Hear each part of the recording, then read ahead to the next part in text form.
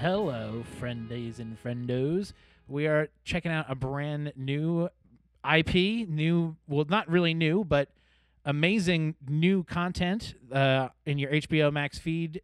Dune, the brand new Denis Villeneuve, I think is how he wants people to say it. Frank, Yeah, you watched this at home or did you go to the theater? I watched this at home, but I did wait so I could watch it on my proper TV setup with the surround sound and everything because I was not at my house for a while and I was like I Did you can't. watch with Megan? Yes, Megan actually watched with me. That's awesome. Did Megan like it? She did. She said she liked it more than she thought she would. Yeah. Which is actually a very similar sentiment that I had. I just didn't know what to expect. Oh my God. I mean, the trailers are one thing, and the history of all the iterations of Dune and the novel and everything. I mean, I just even with the podcast, I was like, I don't know, maybe we'll cover it. It seems kind of like a big deal, but I don't know. And then after watching it, I'm like, we have to talk about this. This is huge, man. It's huge. I love this. To me, I was talking to you about this off air earlier, but like, this is one of my new very favorite things. I think, this came to me at like the perfect right time for me to be just like totally taken in by this universe and Arrakis and the whole thing. But wow, I'm like I've seen the movie twice. I'm gonna try to go see it in a theater if I can. It looks like it's out of major IMAX because of Eternals. Sure. But I do really want to check this movie out in a theater because I think that the sound will be superior than my house. Yeah. Well, and that's the downside, I mean, a lot of the things that have come out on HBO Max this year, I've just said, I'm gonna watch it at home because it's here. Uh, and should I see this in the theater? I probably should, but it's hard to keep up with everything. As we were saying on our last episode, there are so many things coming out. Yes. Like Eternals is already out, and like I gotta go see that. And if I get that on time, maybe I'll go see Dune. But by that time, Dune may be gone. Right. But yeah, man, this is an accomplishment. And like, So I just want to say, like, if you don't know anything about Dune, we're going to talk a little bit about the general Dune universe and world today in a way that may give away some of the parts of the movie that you may feel spoiled by.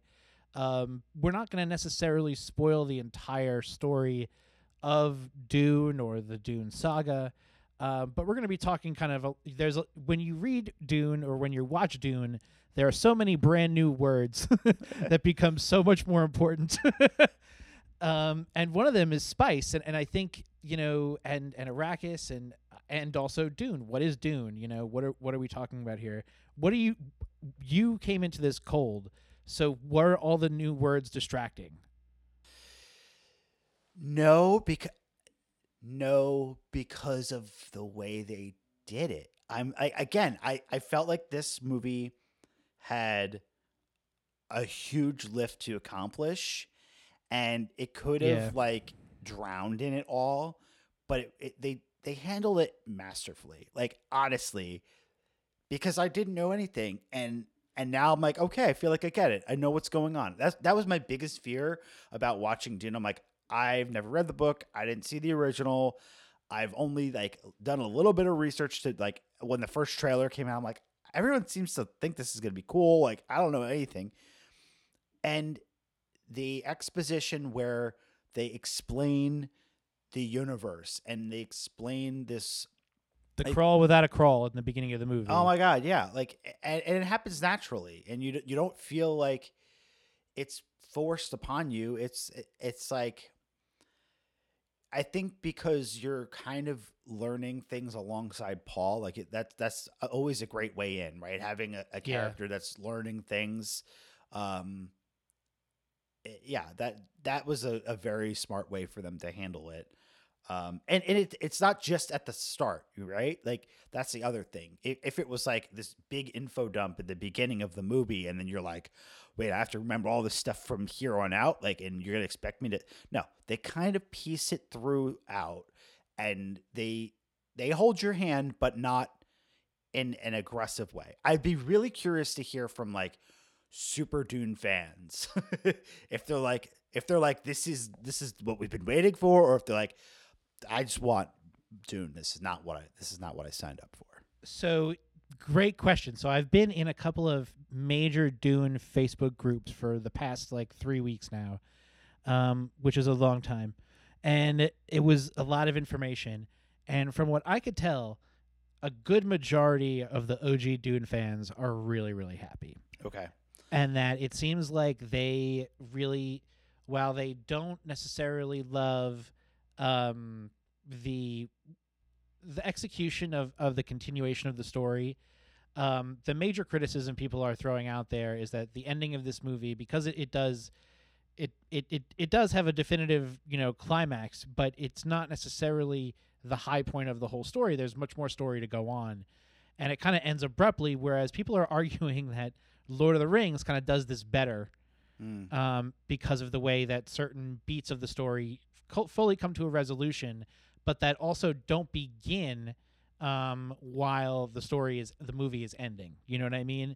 So that was interesting, but I would say the majority of the Dune fans really love this look. They love this version, and I think that they're kind of happy with the way that it really all shook out. Because there's been lots of attempts to make Dune content before. This movie was based on a book that came out in the mid-'60s, 1964. So when this book comes out, this is before major parts of the 60s are changing, before 2001: A Space Odyssey, and well before Star Wars. And there was a Jodorowsky movie, who's a sci-fi writer that had actual art from H.R. Geiger and Mobius, the guys who did Alien, and a whole bunch of other amazing graphic novels and artistry that they did back in the 60s and 70s. Then you had David Lynch, who makes a movie, and ultimately he hates this movie because it was ripped away from him in the editing room, and he was forced to do the entire Dune book in one movie, which is just way too much information for one movie. And it relies too much on voiceover, it relies too much on narration, and it's generally hated by the major Dune fans because it takes away some of the more awesome parts of the book in favor of hitting the main story beats, and that kind of waters what is awesome about Dune down. But so this movie, Villeneuve had said he's a big time Dune book fan, and that he really wanted to kind of bring his version of Dune to life. And what we've seen from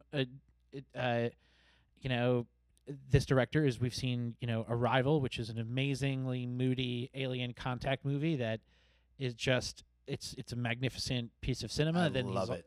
It's a great movie. Then there's also Blade Runner 2049, another, I think it's a fucking masterpiece of a sequel for a major IP. Yeah, that's been on my list for so long to get to, and I own it. And I now, after watching Dune, I'm like, I have to go watch that movie, because like the main hang up is I have seen Blade Runner, my wife has not, and so I'm like, I want to watch it with her, but I'm like, maybe we just need to do both, and it's kind of like it's a homework assignment kind of thing. But I might just go in because I've heard fantastic things about that movie too. It's really awesome. It's not like the OG Blade Runner that you can really watch 1,000 times and you'll see something different, and it's a different experience almost every time. This one is definitely from the beginning to the end, you don't know what's going to happen, but once you get to the end, it's pretty profound. But there's none of that crazy nuance as the other one. But it's still awesome, and the music is incredible. And the combination team of Villeneuve and Zimmer produces this really original kind of stuff, whereas I think in Blade Runner, and you'll see this, he's really mimicking a lot of the old soundtrack. This stuff feels very new and different and kind of his own take on it. There's also, the bagpipes. Everyone's talking about the bagpipes. yeah, man, it's interesting. So this is set 20,000 years in the future. They call it 10,091 because it's 10,000 years of the reign of the Padishah line of emperors. Oh, man, you Um, got even more homework on me. I was like, it's 10,000. What are you talking about? Okay. No. So they It's reset actually the timeline. Okay. they did because there's something in the books you learn about something called the Butlerian Jihad, and this is why there's no robots in Dune. No All right. robots, no AI. No computers. It's No. all evolved versions of humanity in different iterations. And I love that. Like just to stop on that idea that like we're not toying with fucking HAL. We're not going to be talking about the Terminator robots. No matrices. There's no Matrix. Don't even worry about it. These are all just different versions of what humanity could look like if it's been outside of our solar system for 20,000 years. And that is an incredible idea. And I just, so that part, that part even is awesome. And I think it helps like keep it, well, A, it makes it unique. B, I think it also lets it kind of stand on its own in time a little bit better. Yeah. You know, the idea that this the book was written in the 60s, like obviously science fiction had always been thinking about different things even up until that point. Like AI wasn't new at that time, but I feel like Herbert's intention with that was like, we don't know what's going to happen in our future. And so, well, no, he does. It's that, yeah, it's that people use, it's not even that it's AI robots. It's that people use AI robots against other people, and that you're no longer in the new Bible. You're not allowed to make thinking machines that can have the same capabilities as a man or in any version like thereof. Right. So Right. You can't have this anymore. And it's like, it's part of the, you know, this comes from the Bene Gesserit, and the Bene Gesserit are they're kind of like witches, but they're also kind of like the Jedi. They're also kind of like the Catholic Church, and they have kind of a really unique power position in the galaxy. And I think when you meet the Reverend Mother, it's really an amazing moment. It reminded me of Queen of Thorns from Game of Thrones. It reminded me of really great execution of a character like this. And, you know, they've been ultimately, everything in the universe depends on spice. And spice is only found on Arrakis. You can't manufacture it. It's only there. And you have to mine it. You have to sift it through the sand. And then you collect it. And then you ship it off world. It helps with space travel. The Bene Gesserit take it for their powers. What do you call them? What are the stupid Mentats? The Mentats use the spice juice. They're all, so everybody's using the spice in all different ways, and it extends your life. So you're dealing with longer periods of time, and people are living for hundreds of years. So just that Paul's 15, and they all could be however old they are because they've been taking the spice. We'll never understand that. Right. And I guess that's what I was trying to say, is that like it separates itself from, you know, the Star Wars, the Star Trek, the other science fiction properties, and that it's like it's setting a line in the sand. Didn't mean to do that. Yeah, Madib. That we're gonna focus on these ideas. We're not gonna talk about like things that haven't been invented yet. Because like in our world, like AI is starting to get there, or like we have the internet, and they're not trying to like create this new thing. I mean, they are, but they aren't. That they don't want to mess with. They want it to be like, we're gonna have they're protecting this dynasty in the way that it functions presently. Like they're not looking to evolve it in any way at this point in time. And I think it will hold up better. Like I think again, like when we're talking about movies, like things will hold up because of its timelessness, right? Like it's set so far in the future, but things purposefully are mechanical. Whereas like looking back on the original Star Wars, you're like, well, but it doesn't make sense. Or like even the original Star Trek, they're like, why, if they're so far advanced, like why is everything analog looking? Like here, there's like a specific in-universe reason why. Well, not only that, but it's this is hard sci-fi, right? Yeah. There's a very big difference between hard science fiction writing and fantasy science fiction, which is Star Wars. And it's not designed to be logistical or thought out, and which isn't to say that all of the Dune stuff is necessarily, pitch accurate in and of itself, right? Like ultimately, we're still swishing and zushing over how they travel from planet to planet, and then ultimately it's revealed that the Deus Ex Machina, the spice, ultimately is responsible for the guild navigators and the spice combine to make these really mutated organisms and beings that are able to navigate through space. Because like in Star Wars, you have to have a navigational computer so that you don't fly through a fucking sun or bounce too close to a star or whatever. Like you have to go correctly.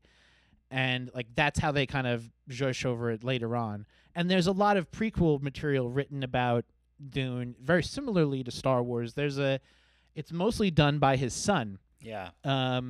Which is cool, and like in the family and stuff. And now it's currently number 3 on the New York Times bestseller list. Oh shit, really? Yeah, they ran out of copies and now they're printing new ones because it's like they sold so many.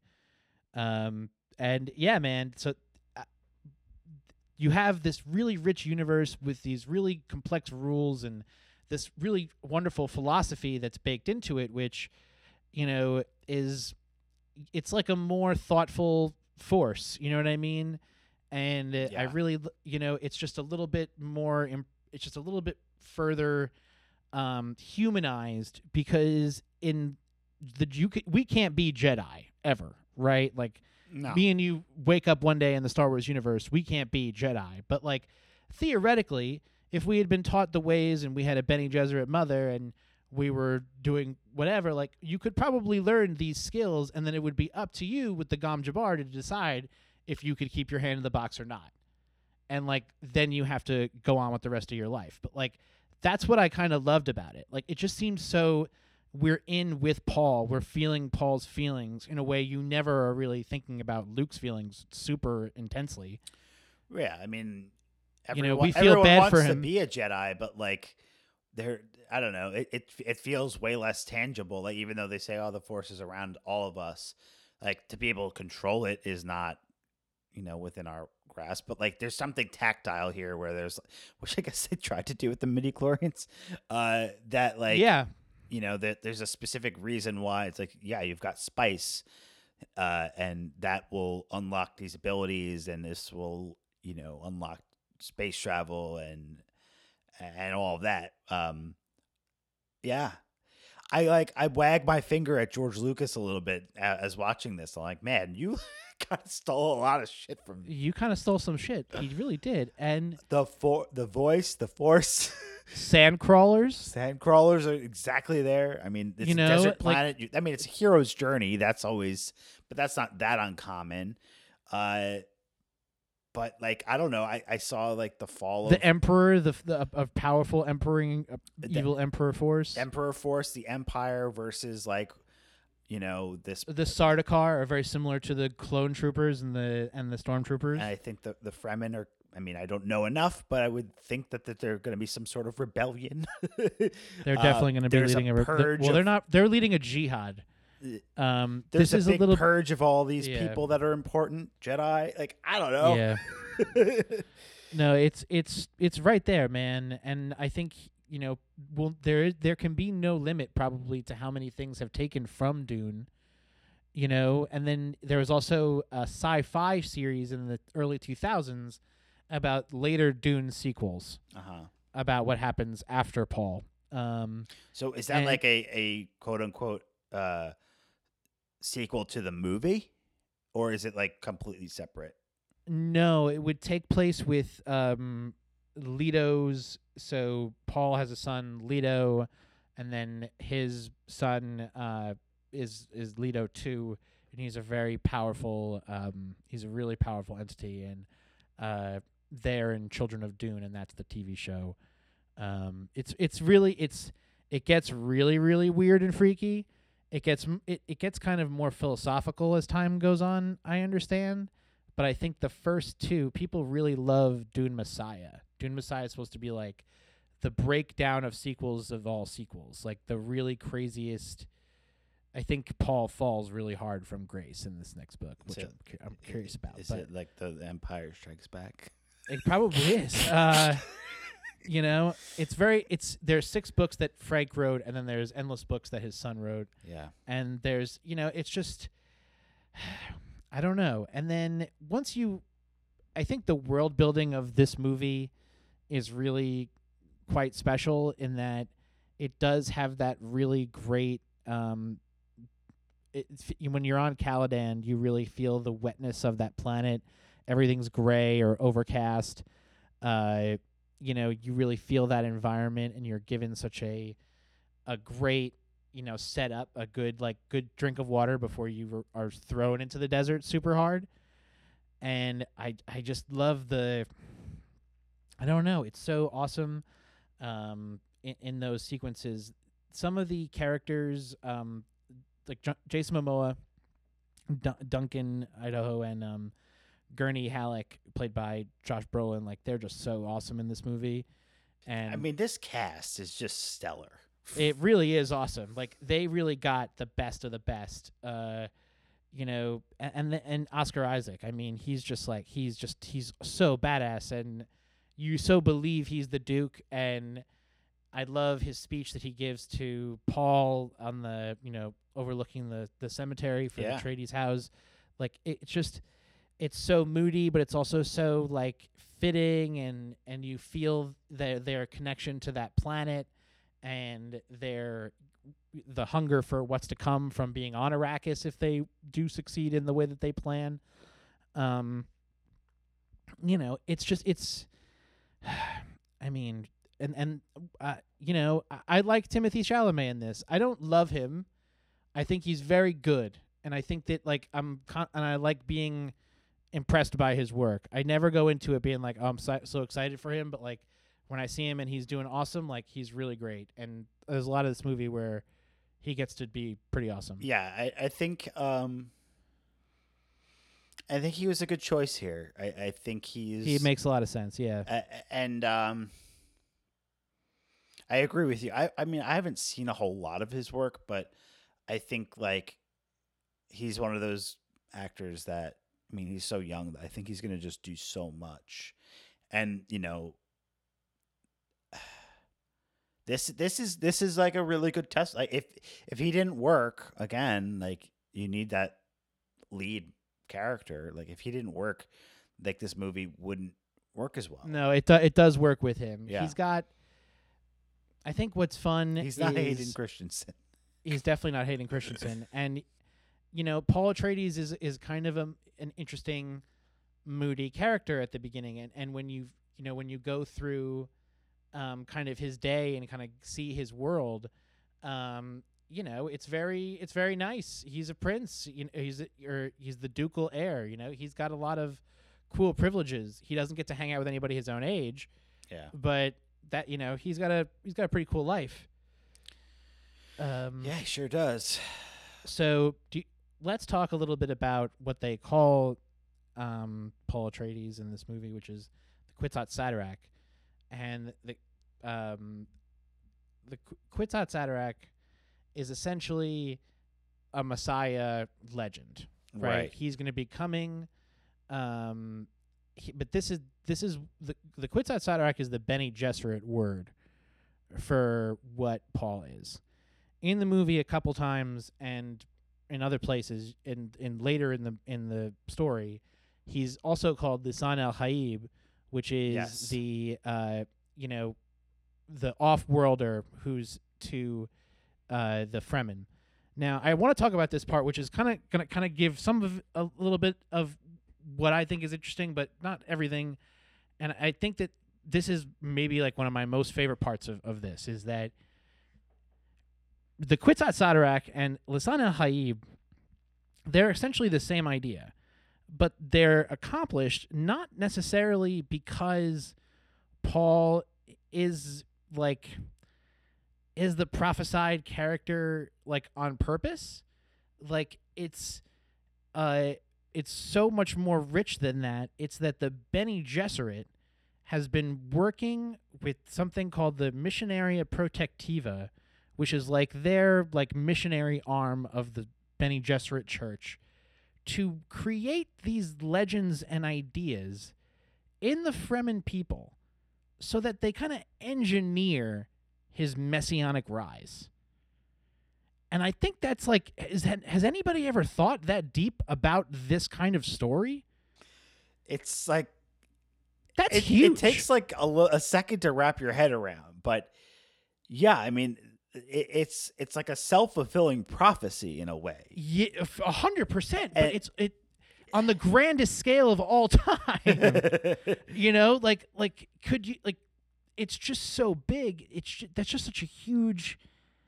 It's when the idea that they're engineering this messianic figure, right? But also we learn in the movie and you learn in the story that, you know, Lady Jessica, played by Rachel Ferguson, she's not supposed to have the son, No. right? She's supposed to have daughters because she is Bene Gesserit herself. And she's been teaching Paul the ways of the Bene Gesserit the whole time. And what is alluded to is that it's you know, it's alluded that she's less than thrilled with her whole situation. Right. So basically, the Bene Gesserit are typically a sisterhood. It's all female, and so she's supposed to continue having daughters, and that the Kwisatz Haderach is supposed to be later down the line, not quite yet. Like they're prophesizing him; he's supposed to come, but she has a son too early, and she's not even necessarily ready for this. But nevertheless, she starts to teach him the ways of the Bene Gesserit, and to the point where he undergoes that test, and he's kind of a lot of ways like Luke.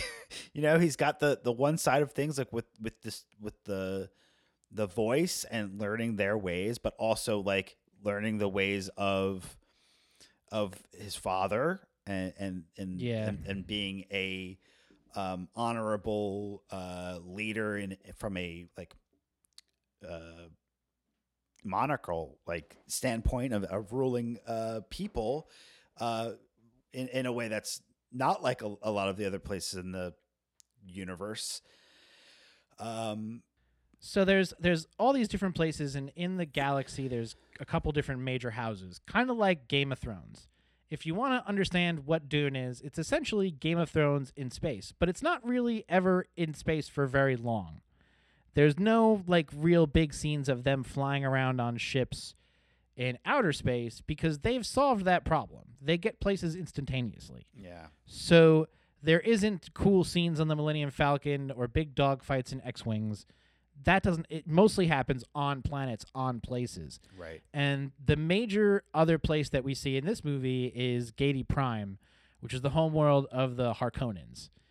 And these are like the most excellent, great, badass bad guys like in the history of like sci-fi bad guys. Like they are just really excellent, disgusting people. And you kind of learn, if you go and watch the 1984 movie, you're going to get acquainted to that right away.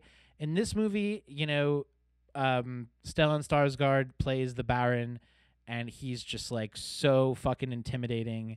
And so gross. It's so disgusting. And, you know, ultimately he flies around because he's so fat he can't walk.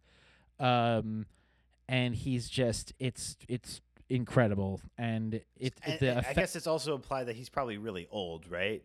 He's old, he's rich, and the Harkonnens have been on Arrakis for the last 80 years mining the spice. They control and have very good connections with the Spice Guild, and they are kind of in charge, and you kind of learn in the movie that even though the Harkonnens are leaving Arrakis, that's not necessarily the end game.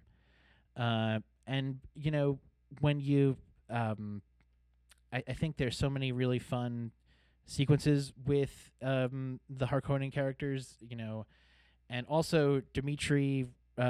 What's the guy's name? The guy who plays Peter.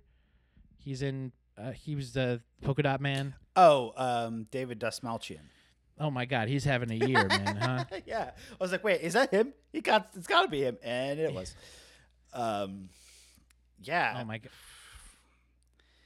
He's great. He's really he's Peter or Piter, he's the Mentat of the Baron, and he's really quite evil in other places. He's kind of portrayed a little bit bumbling here, but even still, like, the whole look of this planet and this world, like, you immediately get like what's going on. It's like all black and steamy and gray and yucky, and everybody's in plastic and silicone and latex. It's kind of kinky, but it's also gross. So like, take from that with what you will. And I'm sure that they're going to only enrich how disgusting and crazy the Harkonnens can be, because they are really quite awful. Right. And they're, Vladimir Harkonnen, the original idea was that these guys are very much based on the Soviets. And spice could be your allusion for, allegory for oil or drugs or whatever you have. Mostly oil is probably a good one. And they have a total handle on it, and they deal very differently with House Atreides, than some of the other planets, because the Baron fears the rising House of Atreides in the Imperium, with the Empire in Star Wars, the Imperium in Dune. Right.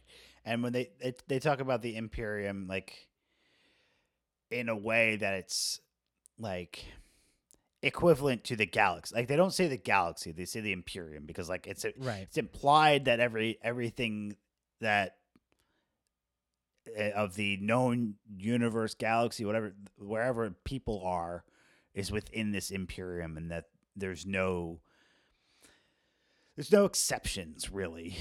There's no outer rim. You're not in the unknown regions. If you're alive here, you're under their control. No, you're right. You're very correct. And the Imperium also has something called the Landsrat. The Landsrat functions as kind of like the intergalactic council. It's not really a Senate or like a House of Representatives. It's more like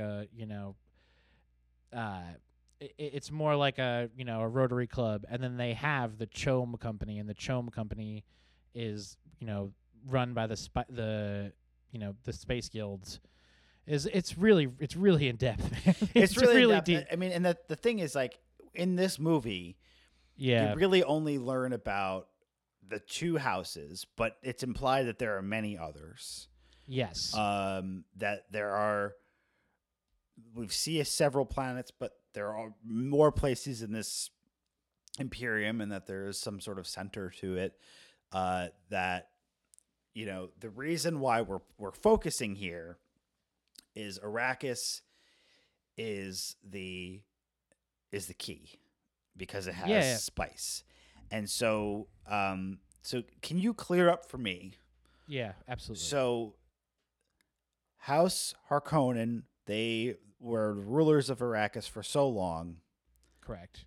Now, why was it taken from them, and why was House Atreides put in place? Is it just because they thought that Harkonnen was becoming too powerful, and or too wealthy, and they wanted to level the playing field? Or I believe I know a reason, but I just want to make sure. No, you're close. It's really the Emperor, and the Emperor gets pressure that Atreides' house is becoming more favorable, and that he's becoming a richer person. So he feels that if he can kind of get rid of House Atreides, that, and he can then reinsert the Harkonnens, he won't lose favorability, but it's also can't be that he can't be seen. Right. So he has to use the Harkonnens to, create this illusion that, it's really just this ancient feud between these two houses because of, something that happened thousands of years ago. Right. Whereas now, the Emperor wants to continue to rule and continue to control spice and control the way that the spice operates. And they do deal in this kind of religious work, because everybody kind of pays some part of their respects to the Bene Gesserit, because the Reverend Mother is the truth sayer of the Duke, not the Duke, of the Emperor. Right. So whenever he's having counsel, she's right there monitoring the people who are, requesting or saying what they're saying to make sure that they're telling the truth or not. And they can't really read your mind. It's more of they can read you. And what they are able to do is use their kind of sciences and their witchcraft to kind of manipulate you into kind of doing what they want to do. Right. So, right. That's how important and big they are. So it's both. It's not only the Emperor, but it's also the Bene Gesserit, because there are kind of two different, what the Duke wants and knows about what Paul is about to do, and what Lady Jessica knows about what Paul's about to do, there are two different things. I don't think the Duke ever really understands that Paul is supposed to be the Kwisatz Haderach. Right. He's going there with the assumption that, he's going to do his best to take over the spice trade and give the people a better condition of life than they had under the Harkonnens. He wants to be he's very truthful, and he's very Ned Stark. He's very, very Ned Stark. Oh my God. Anytime you think about a decision Ned Stark would make, this is what the Duke Leto would be doing. Absolutely. And he wants to, make peace and have an alliance with the Fremen, because he believes that that's ultimately going to allow them to just make more spice. And, he's not necessarily wrong about that, but, Arrakis isn't, what you go. Arrakis is the way Arrakis is on purpose, right? They need the spice, so there are things about Arrakis that ultimately, through other ways, the galaxy could transform, Arrakis into a more livable planet. But because they can't manufacture the spice, nor is it economically profitable to change the planet, they have to keep it. They keep it this way. And isn't there? There's also a connection to the worms, right? Oh yes, there is. So, and I'm so glad we brought them up now, because it's not like they could just be like, well, we got to get rid of the worms, so we can get the spice easy. Like without the worms, they don't have the spice either, right? So okay. So you don't. So I've done a little bit of more research on this, but just to kind of clarify for you, because I'm sure you're curious, like there is a symbiotic relationship between the worms and the spice. It's not direct.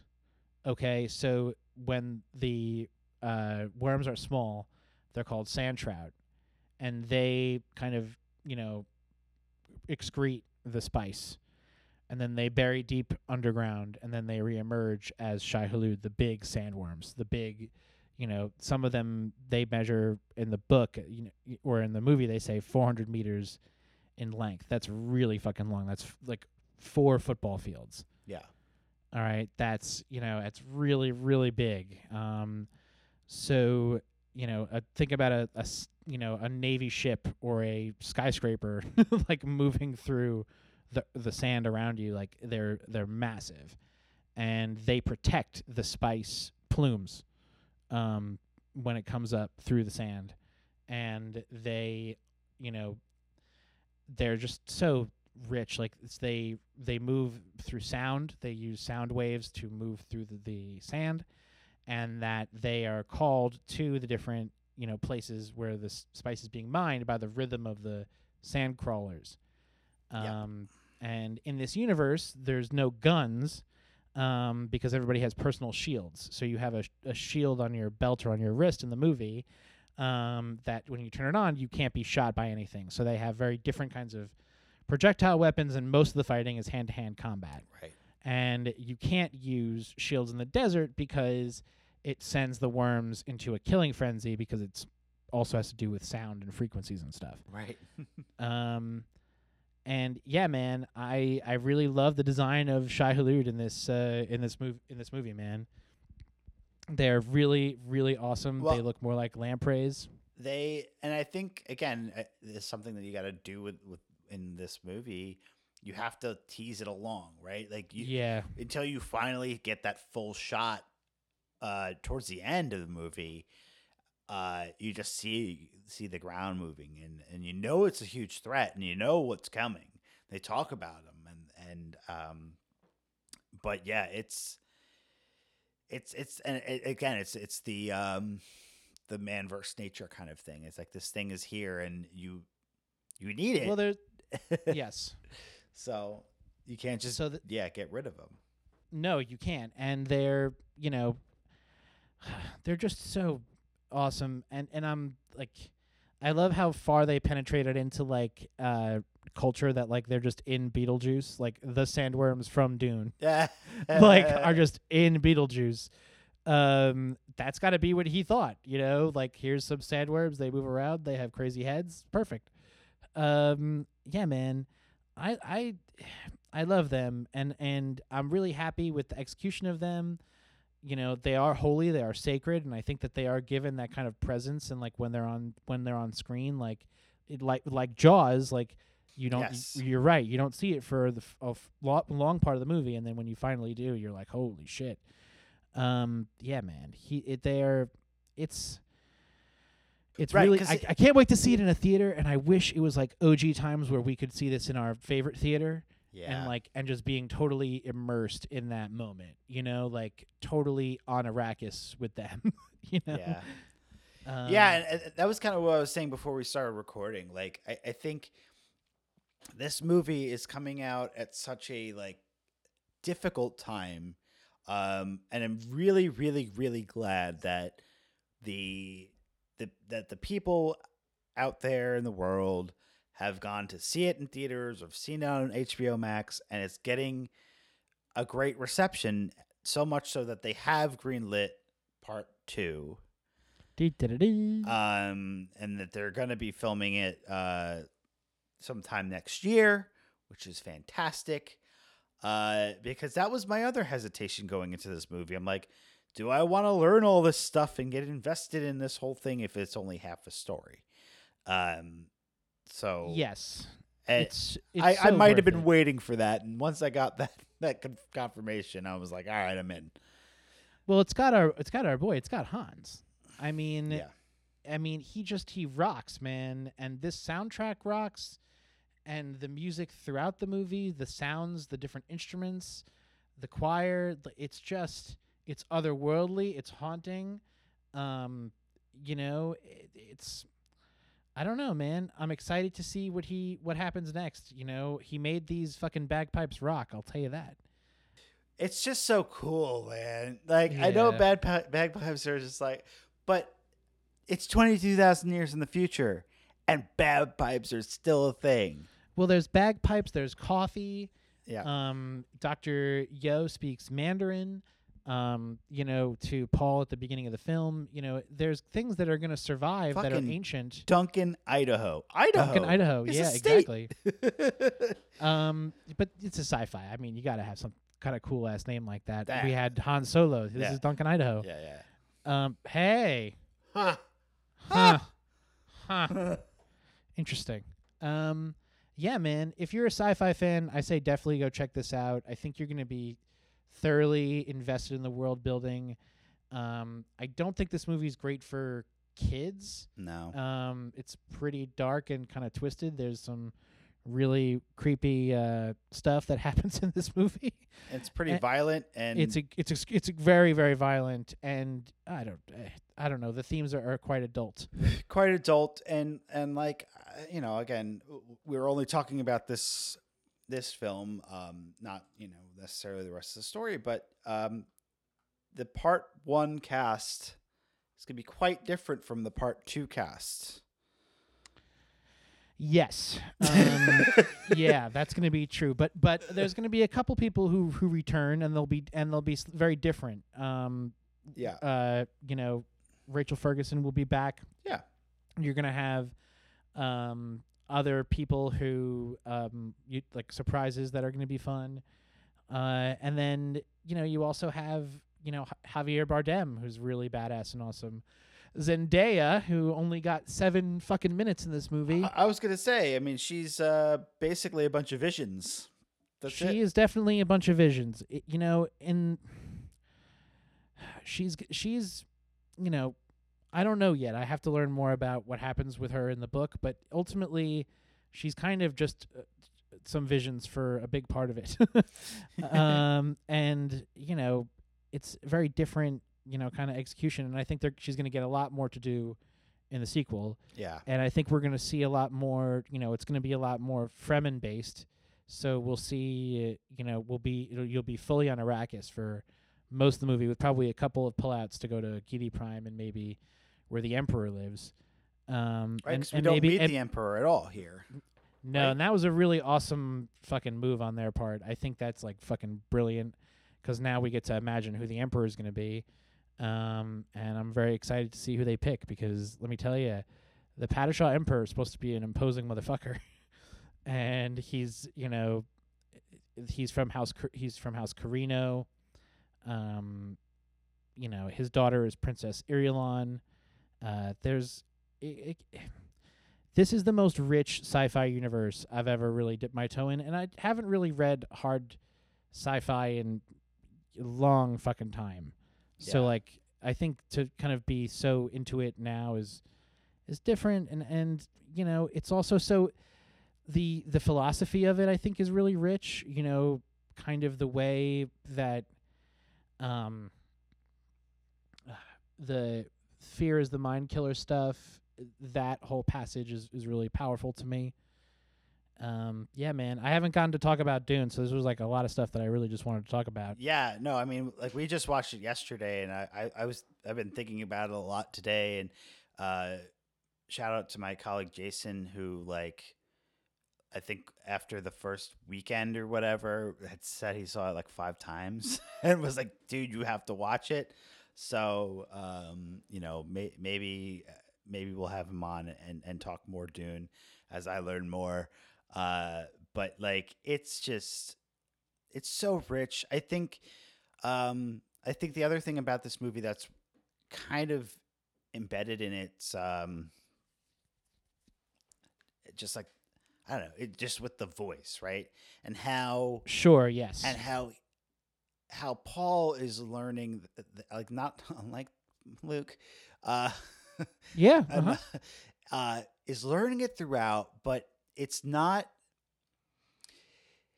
like he's seeing a definitive future, because I think that's what's so cool. Like we see all these shots, right, of going through the film, and like at one point I'm like, oh, we're gonna see Duncan Idaho fight in a hallway, and it's probably not gonna be a good thing, right? Like, because we see that, but then we see later on, like he's this other guy that is supposed to be his friend, right? One of the Fremen, and he's like, trust him, go with him, but he ends up being the guy that he duels, right? And so you can't completely trust what you're being shown to be true. That's true. But the one key thing that kept coming up is Shani. I'm figuring that out. That she was gonna be there and be important to his journey. For sure, and I think that the next, the Kwisatz Haderach, the real main power of the Kwisatz Haderach is that you have the kind of the Dr. Manhattan power, the ability to see both backwards and forwards in time presently, right? To Okay. exist beyond the fourth dimension, right? Like that time is less relevant than you are. You can travel, not necessarily that you can travel, but that you can send your mind backwards and forwards through time. This is really the main power that they're trying to evolve this next level of humanity to. Okay. So like that's why he hasn't mastered this yet. He's still learning how to do it. And the voice is really, the old Jedi mind trick. Yeah. It's really you these droids are not the droids you're looking for on a very different level. Oh yeah. And it's really, I love that whole sequence. Actually, the Dune Facebook group I'm in, the pilot actor, the guy who gets up and tries to kill Lady Jessica, he like jumped on. He's like, "Hey, this is me. This is this is my shot. This was my time on the set." And like it was like the coolest thing. And there have been actually other people like because there's thousands of people who work on these movies, so like they've been jumping on and being like, "This is so cool to see," and like and they're really proud of this amazing thing that they're a part of. And it's I'm so excited to see where it goes from here. I think it's gonna be very interesting, and I'm very excited to be just starting it now because it's just so awesome. And how cool of a time is it that we can still be blown away by shit, like Yeah. I don't think ever that's want to lose that. I think that's a great way to put it, man. Like to be able to go, this isn't even a new property, right? Like we talk about how everything's adaptations or sequels or franchises, whatever. But like this property never really got its chance to shine, and it's such a rich one that like I don't know. You can only go up from here, right? Like this. Yeah, Like I this. do think that. I think that you're going to find in this what they were going to be able to do, with these movies is, I think, again, make something that's epic, that stands the test of time, like Star Wars. Yeah. I think it will be among it really. I do really think so. Unless Messiah really fucks with people or they fuck with the story itself. But I don't think that's going to even be it. I think the main thing is that, Frank Herbert wrote these books about, charismatic leadership. So just because we see Paul being the hero now doesn't mean that he's always the hero. And it's definitely going to be interesting to kind of see, because I don't know the whole thing, where we go next. I'm just so there. I'm so invested in that, and like, even though the movie ends on such a weird note where you really are about to continue on, what's next for Paul, and like it's kind of a big scene in the book, but this I really do think like this next movie, like maybe even these 1 or 2 part movies, like this is gonna be the epic that like it's gonna be the end of the next movie is going to be wild. Well, and so that's what my where I'm kind of thinking from here, right? So we've seen a lot of 2-part movies in the past, I don't know, 10 years or so, right? Like Harry Potter did it. We did it with Hunger Games, like arguably the MCU did it. And now we have it here. And I think that's one of the things that's hard. Like, how do you make a story? Like, film is so specific. It's like you sit in the theater, you get down, and you watch it, and you leave, and beginning, middle, and end. That's what it's supposed to be. But a lot of times now, it's like there's just too much content in this story that they want to tell. It needs to be told over a longer period of time. That we can't make people sit in the theater for 5 hours. So No. I'm all for part 2 of Dune, the original novel, being realized here on screen. Do we feel that the rest of the, like if they're going to, if Dune part 2 is just as successful or even more, because maybe by the time it comes out in theaters, everyone's back and it makes $1 billion. You know, uh, Yeah, I think part two is going to be a huge cinematic thing. It's going to be a huge moment in the culture. I think Dune is going to be. It's going to be one of the. This movie is changing the culture right now. We don't get to see it because it's not yeah, like it's not like the old world, but it really is. It's going to penetrate so deep. It's going to go. I think this is the next big thing. I really do. I agree with you. I guess where I'm leading towards is, will the sequels be able to stand alone, or are we gonna have? No, it's going to need to have. Well, Villeneuve said he wants to do the first two movies are the first book, and that the third movie is going to be the second book. Now, if he's going to do the whole second book in one shot, we don't know. Okay. But ultimately, people do really love Dune Messiah, and that it, even though it is as technical as it is to read Dune, it does change the general expectations of what you get in a sequel, and it was like kind of a cool thing. I'm to understand. It was also came out like as the book, like it was after he had the success of Dune that they were like, all right, go again, you know. Okay. So And Dune Messiah is the second one. correct. Okay. So yeah. So we'll see what he does. You know, that could be cool. It could be cool to see, you know, kind of a sequel to the first two movies in a way that you've never really seen, that kind of like a different kind of a trilogy, Yeah. you know. We'll see. I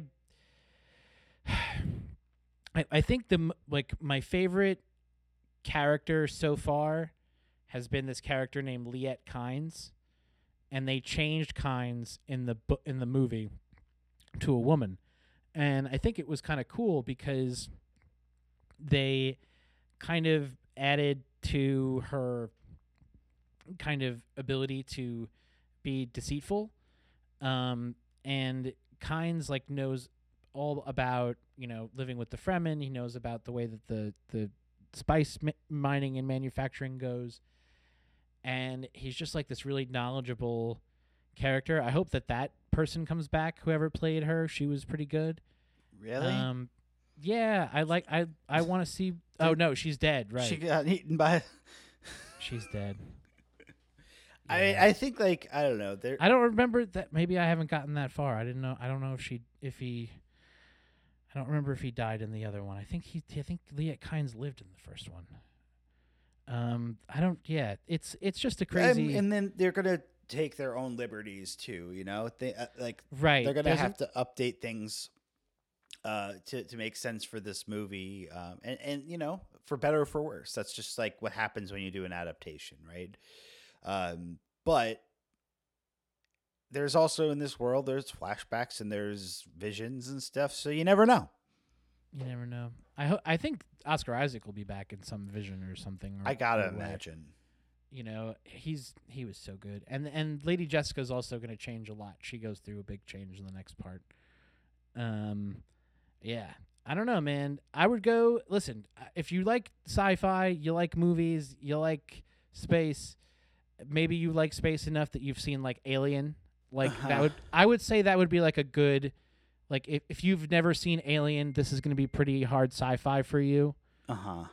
You know, it's not like the post-apocalyptic YA fan fiction they've been pumping out for the last 20 years. You know, it's No. not like Hunger Games at all.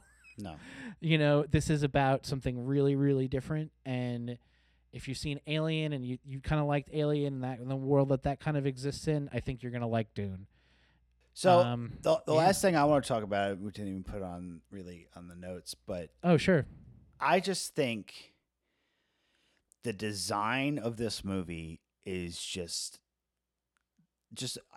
unbelievable, outstanding. Like, Yeah. it just blows your mind. So just like looking at all of the ships, looking at all of the, you know, devices, the things that they have, the costumes, it's just so elegant. And you know, I think what's so cool about a lot of the technology that they have is it just looks so seamless, right? Whereas, I mean, except for the Ornithopter. Ornithopter. It's a hard word to say. Yeah, it's a stupid word. That you can clearly see the blades moving, blah blah blah. But all the other things, it's like you don't see the jet engines. You don't see, you know, some flame or something that's pushing them along. It's just like the way things levitate, similar in Star Wars, where you have things just like float. But it's just like the clean edges and just and especially like. Even on my own TV, it looks great. It's seamless. It's the CGI is done in a way that's not. It doesn't have that shine. It's just like it looks like it's there. You know. It has the same. It has the feel of like you're in an old castle in the future. Like it's a hard look to pull off, which is something that Star Wars has a hard time with, which is the old future. You know, like it's really what makes Star Wars have its kind of look is that it looks lived in. It didn't look so super shiny and clean. Whereas when you're in Caladan and you see the walls, you're like, these are some old ass walls. When you go to Arrakeen and you're in that little city for a couple of minutes, like you feel that this is like an ancient like tomb, you know, city. Like it's been buried out here in the desert for so long. The date palms, they're great. I really like the look. I think the ornithopters are done really well. I really love the Sandcrawler carryall sequence. Super exciting, and really, you know, really epic. Who else was, you know, I like I said, the costumes. I think the costumes. I think. Okay, I think that this. Here's what I'll say about the costumes. I think that the costumes on Caladan and the costumes when they're hanging out on Arrakis are cool. I think that the just for my taste, seeing the older movie, they kind of went a little bit. I think that the still suits look a little bit more generic in this version. Sure. I think the Lynch still suits had kind of a futuristic, wacky kind of sheen to them, but they were also, I think, these look more utilitarian. Like, I'll definitely give them that. You know what I mean? Like, it looks more like something that the Fremen manufacture, which is what you want out of a still suit. Like, that's the whole point, is you want it made by the Fremen people. Otherwise, you're not going to survive. Yeah. Period. Yeah. And I don't know. I liked him. I agree with you. I mean, I'm mostly thinking about when they land on Arrakis and you know, when they come out of the ship, out of the ship, or even when the Herald lands on Caladan. Yeah, that's an epic shot. They just like the costumes are just so elaborate and so and great.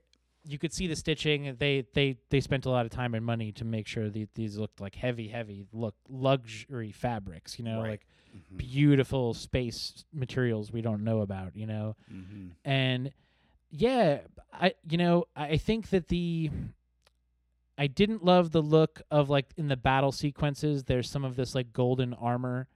Didn't love that so much. That kind of looked a little generic to me. I thought the Sardaukar looked really awesome. But I am curious to see like how they change up the Harkonnen for the next movie. I think that they could do, you know, maybe a little bit more dark and scary, because we know that's what they kind of are, and they looked a little bit just like they're on the black football team. But that's okay. And you know what? The look of the Harkonnen technology in the beginning of the movie. Their spice manufacturing machinery, super Mobius, super H.R. Geiger, like really cool. And you know, that I don't know. I just think that they're like they killed it. Like everybody working on this movie like loved it, and that they gave so much fucking thought and fucking thoughtfulness to this movie that like something like, you know, one of these other YA sci-fi novels like could never fucking ever have. No. You know, it's just it's got such style, and like I don't know, the the political elements of it, I think, are really, they speak to the times, but it also speaks to a place where like it's not just that the women's like have a different purpose; it's they have a completely separate agenda. like they have a completely other thing going on that the men more or less have nothing to do with, and they're like, with the exception of Paul, who's not really a man yet. It's just, I don't know. I can't wait to see how deep it goes. I think people are going to really embrace it, and I think it's going to lead. There's already Hyperion is another kind of hard sci-fi epic that looks like it's being greenlit. There's another book called The Inkle, which was Jodorowsky, who was the guy who was going to make the first attempt at a Dune movie. It failed, but he went on to co-write this graphic novel with Mobius on the first 2 books, and then ultimately with a different guy on the third. But we're gonna be seeing I think a lot more original or different kind of sci-fi IP than we've seen for a little while. I think people understand that the general sci-fi audience is bored with Star Wars, Terminator, and Alien. Well, and then the other one that like I keep coming back to is Ender's Game, and how that it that also has a whole bunch of sequels, and it's a big in terms of the books, and that's a big universe there, and they tried to make that movie. I saw it, but that guy's an asshole. So, like, who's an asshole? The writer? The writer, I think. Yeah, you're allowed to like things that these assholes make. Like, I still really love the movie Signs, but I think Mel Gibson is an anti-Semite. Like Michael Scott Card, like, yeah, he's super gay, anti-gay, but he wrote these good books, and like, you can we can separate. You could say both. The only person you really can't is Bill Cosby. Bill Cosby's kind of the exception. Like, you rape 38 women, you don't really get to come back from that. I can't think you're funny anymore. Especially when it goes against the whole comic persona you were trying to be, but you can still like Ender's Game. That's okay. And I guess what I'm saying is that like that movie iteration didn't make it, and for whatever reason that time wasn't right. Whereas like it could have been, and they could have made and could have had a whole saga of films after that. I think Dune is different. Well, I think Dune is really for us because for us, we've only ever seen the things that Dune inspired. We've never really watched our generation, even the sci-fi show in the mid-2000s. That's not aimed at us. No. That's aimed at 30, 40-year-old guys at that point. Like, this is, living in their parents' basement. Like, they're doing it to us, but like, this is after Star Wars. This is after, and Warner's is smart to do this because you know what? Like, it's in a break of Star Wars too. Like that's and did you see Rogue Squadron got delayed? Yeah, that's not coming out. That movie's not gonna get made. It's not gonna get made. No, it's definitely not. And I think they also lost faith in Patty. Yeah, for sure. It's really brilliant, and I think that Warner's is smart in that theoretically we wanted smarter superhero movies. That's what started this whole fucking thing in the first place. And we got a little bit smarter, then they kind of changed a lot, but then it went from being smart and being realistic to being interconnected, which are kind of two different things, right? Like, the movies don't necessarily have to be smart to be interconnected, but we can't deal with any kind of superhero movie that isn't connected. Right. Whereas now, like, sci-fi is hit a hard couple of rocks the past couple of years. And now to see this and to be like, okay, this does have IP behind it, but trust me, it's really deep, and most people aren't going to crack the big book. So let's go fucking crazy. And they're gonna succeed with this. And there was even a line of like McFarlane, like, remember like when he made like the Spawn toys in the mid-2000s, he did a whole Dune line. Really?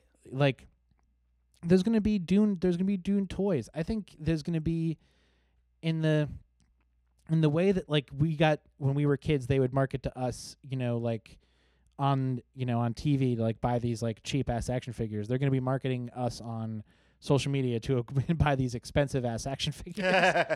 And it's going to be the same thing. I think it really is. It's such an escape. Like we've been so grounded on Earth with all this Earthbound shit. Even with the MCU is Earthbound now. Kind of with the way that I think that we're going to see COVID to be a metaphor and an allegory for the snap in a lot of ways. I think the MCU is very grounded to reality, and I think that if you really want to escape, the Star Wars sequels, sure they're pretty, Yeah, but they're pretty, but they're dumb. they don't have any fucking juice behind it the way this thing does. Yeah. This thing's got some juice. This thing has some like philosophical considerations, and yeah, potential, in my opinion, like from a critical standpoint, like I think this thing can get nominated for shit.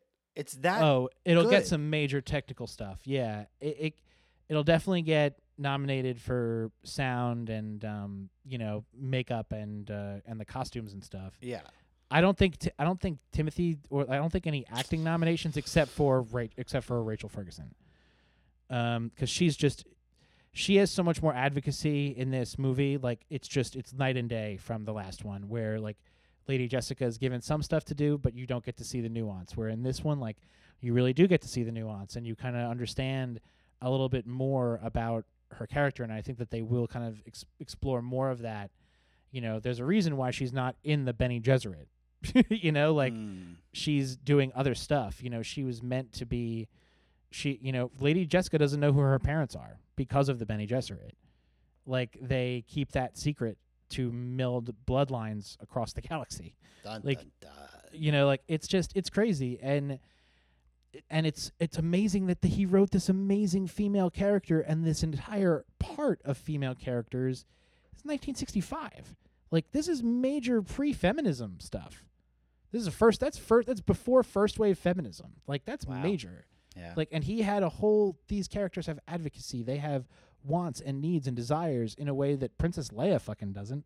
Yeah. Totally. She's similar. She's not even really that similar to Princess Irulan, who we'll learn about later on, but it's not the same. It's not the same thing. No. I don't know, man. Is there anything else about Dune you want to ask, or you think we didn't cover that the other folk may want to know? Not that I want to ask. I mean, I think it's kind of like I'm in now. I probably want to rewatch this. I think there's like so much there that I think a second time through would really, make it sink in. Whether that's in theaters or back at home again, I'm not sure, depending on how time and things go. I would also like to read the book. I would also like to watch the David Lynch one. I'm even curious about the other ones. Like, give me more. I want to kind of experience it and see, because like between now and the next movie, I want to know. I want to understand and kind of like be ready for, like, I want to be on the same playing field as like a lot of the other people that have like lived and breathed Dune for their lives. Yeah, man. I think that's definitely doable. I would highly recommend. I would watch the Lynch movie. I think you and I have similar tastes in like nostalgic old movies that like you can kind of forgive some of the effects for some of the other effects. Sure. And that movie definitely has it.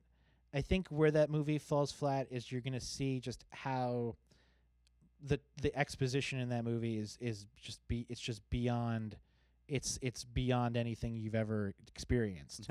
Because they have to move the story so far, so fast. But it's definitely worth the watch, and it's definitely got a look and a vibe that Dune always has. Like Dune is a vibe. It's such a vibe. Like it's not like anything else. It really isn't. And in the way that it's so specific and it's been codified and interpreted and reused in different ways, like the way that the sandworms penetrated pop culture, the way that this influenced Lucas. Like, I think this is what the major, Foundation is also big on Apple TV Plus. It's another big sci-fi thing, but I think this is going to be the one everyone's talking about, and I can't wait to continue dreaming about it, and I'm going to go listen to more of the audiobook right now. Yeah. So, folks, this was a whole Dune episode. We hope you go check out the movie. It's probably still in theaters. It may not be in IMAX. We're sorry about that. Frank, where can the people find us? Well, you can find us on our website at www.longlostheroes.net. You can email us at info@longlostheroes.net. You can find us on Spotify, on Apple, on Google Podcasts, and Stitcher, Long Lost Heroes Podcast. You can find us on Facebook, Instagram, and Twitter at LLH Podcast. Give us some comments, what you thought of Dune, ratings, reviews, and anything else that we've been covering lately. We just did podcasts on What If and Venom, Let There Be Carnage. We're going to do one on Eternals. That's coming soon.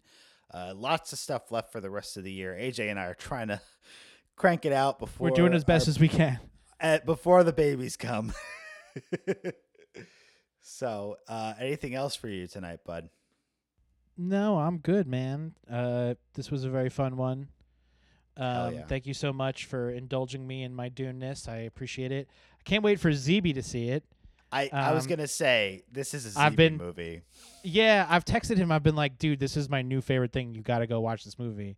And he's been really, really busy on an amazing project, so I totally don't blame him. I will hit him from the other side, so he's like, oh, really? Okay. Both of you? Okay. I think if he gets from both of us, he'll go check it out. Yeah. All right, guys. Have a good night, or a good day, or a good morning. We'll see you soon. Thanks, everyone. Bye-bye.